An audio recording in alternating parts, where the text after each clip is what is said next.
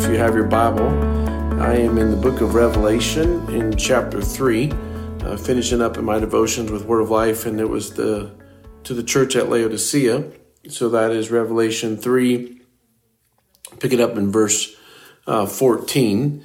And so you have, and the angel of the Lord wrote to the church of Laodicea the words of the Amen, the faithful and true witness, the beginning of God's creation. I know your works, and you're neither cold nor hot. Would that you be either cold nor hot. So because you are lukewarm, you're neither cold or hot, so I'm going to spit you out of my mouth. And so a lot of us are aware of that, and I did some more reading and was made aware of in my devotions that the water source for this church and this community and this city probably came for 5 or 6 miles away, maybe even up to 10 miles away. And so when the water got to them, it was lukewarm. And so I don't know if you've ever lived in a country where water was just lukewarm, where somebody would just hand you a glass of water and it had not been in a refrigerator or didn't have any ice in it. And so just that it wasn't quenching. It didn't help one way or the other. And so really interesting that the Lord then, or the angel says, okay, I want to spit you out of my mouth. And so as you read this morning in Revelation chapter 3, you also will see, if you drop down to verse 17, for I say I am rich, I have prospered, I need nothing, now realizing that I'm what a wrench.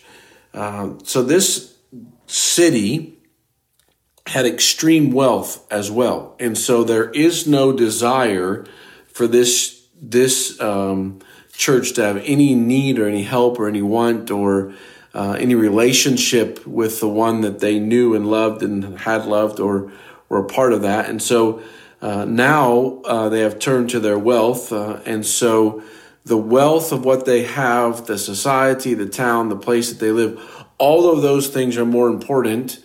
And God is now calling them out in that. And in this scenario, you have in verse 20, behold, I stand at the door and knock. If anyone hears my voice and opens the door, I will come in. And so now you got an opportunity for these group of individuals to say, okay, we do recognize that we are walking in our own sufficiency and our own dependence on the thing. We've got this. We don't need any help. And so God is now saying to them, hey, I'm going to give you an opportunity. I'll be standing at the door and knock. I will be here because I'm a righteous and a faithful and a trustworthy God, worthy to be praised. And so I'm just going to go ahead and allow you to go down that road, but I will be here. I will give you opportunity and to hear my voice. I'll give you an opportunity to say yes to me knocking at the door, but I'm not going to force my way in. And so literally I'm going to just spew you out of my mouth. And I'm going to go on. And so I was just thinking for us today, where maybe be an area of our lives that we might be considered lukewarm, where we are, living in independence and not dependence. And so that's just a call for us that live in the United States of America. Everything is somewhat nice, but I think now we're, coming off of COVID. Now the whole thing's with the economy. Gas is more expensive. Everything's more expensive. Our budgets are still probably about the same. And so maybe that's God's way of knocking on our own hearts, saying, all right, are you going to trust me? I want to provide for you. I am here for you. I have the resources to take care of you. Will you come to me and ask for help? Will you continue to lean on me in dependence? And so maybe we were kind of lukewarm. Well, our checking account was this and life was going like that. And so God is now calling us back to this relationship. Hey, I want you to be dependent on me. I want you to need me. And so I'll just make gas more expensive. I'll make food more expensive. I'll make everything else that you do more expensive just to give you an opportunity to possibly say, you know what? I have not been living dependently in that area. So I want to now go back and follow you and move in a different direction and run to you instead away from you. So interesting words to that church. In affluence, they chose not to run to their God. And so God just spit them out of his mouth. I don't have anything. I don't need this. I don't want you. There's nothing for you. And so I'm going to set that aside and I'm going to move forward. When these people had an opportunity to say, yep, I want to depend on you. I do need you.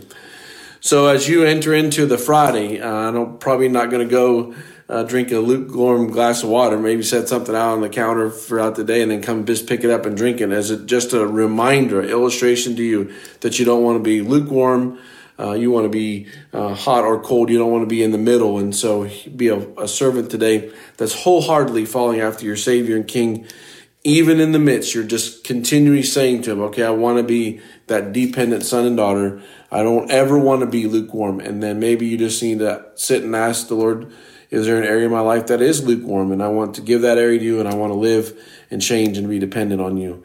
So, Father, thank you for your word, how you've left it for us, the great parts, the hard parts, the fun parts. And so here we are today as a church in Highlands County, looking back in a church that has been around you, that knew you, but now it's no longer hot nor cold. It's just lukewarm. Father, we don't want to be that as a church. We don't want to be that as individuals. So call us out to grow and to be more dependent on you than we've ever been before. So we need your help in that, Father, so we're asking you for it. In your name we pray. Amen. Thank you for joining us for Let's Talk. Have a great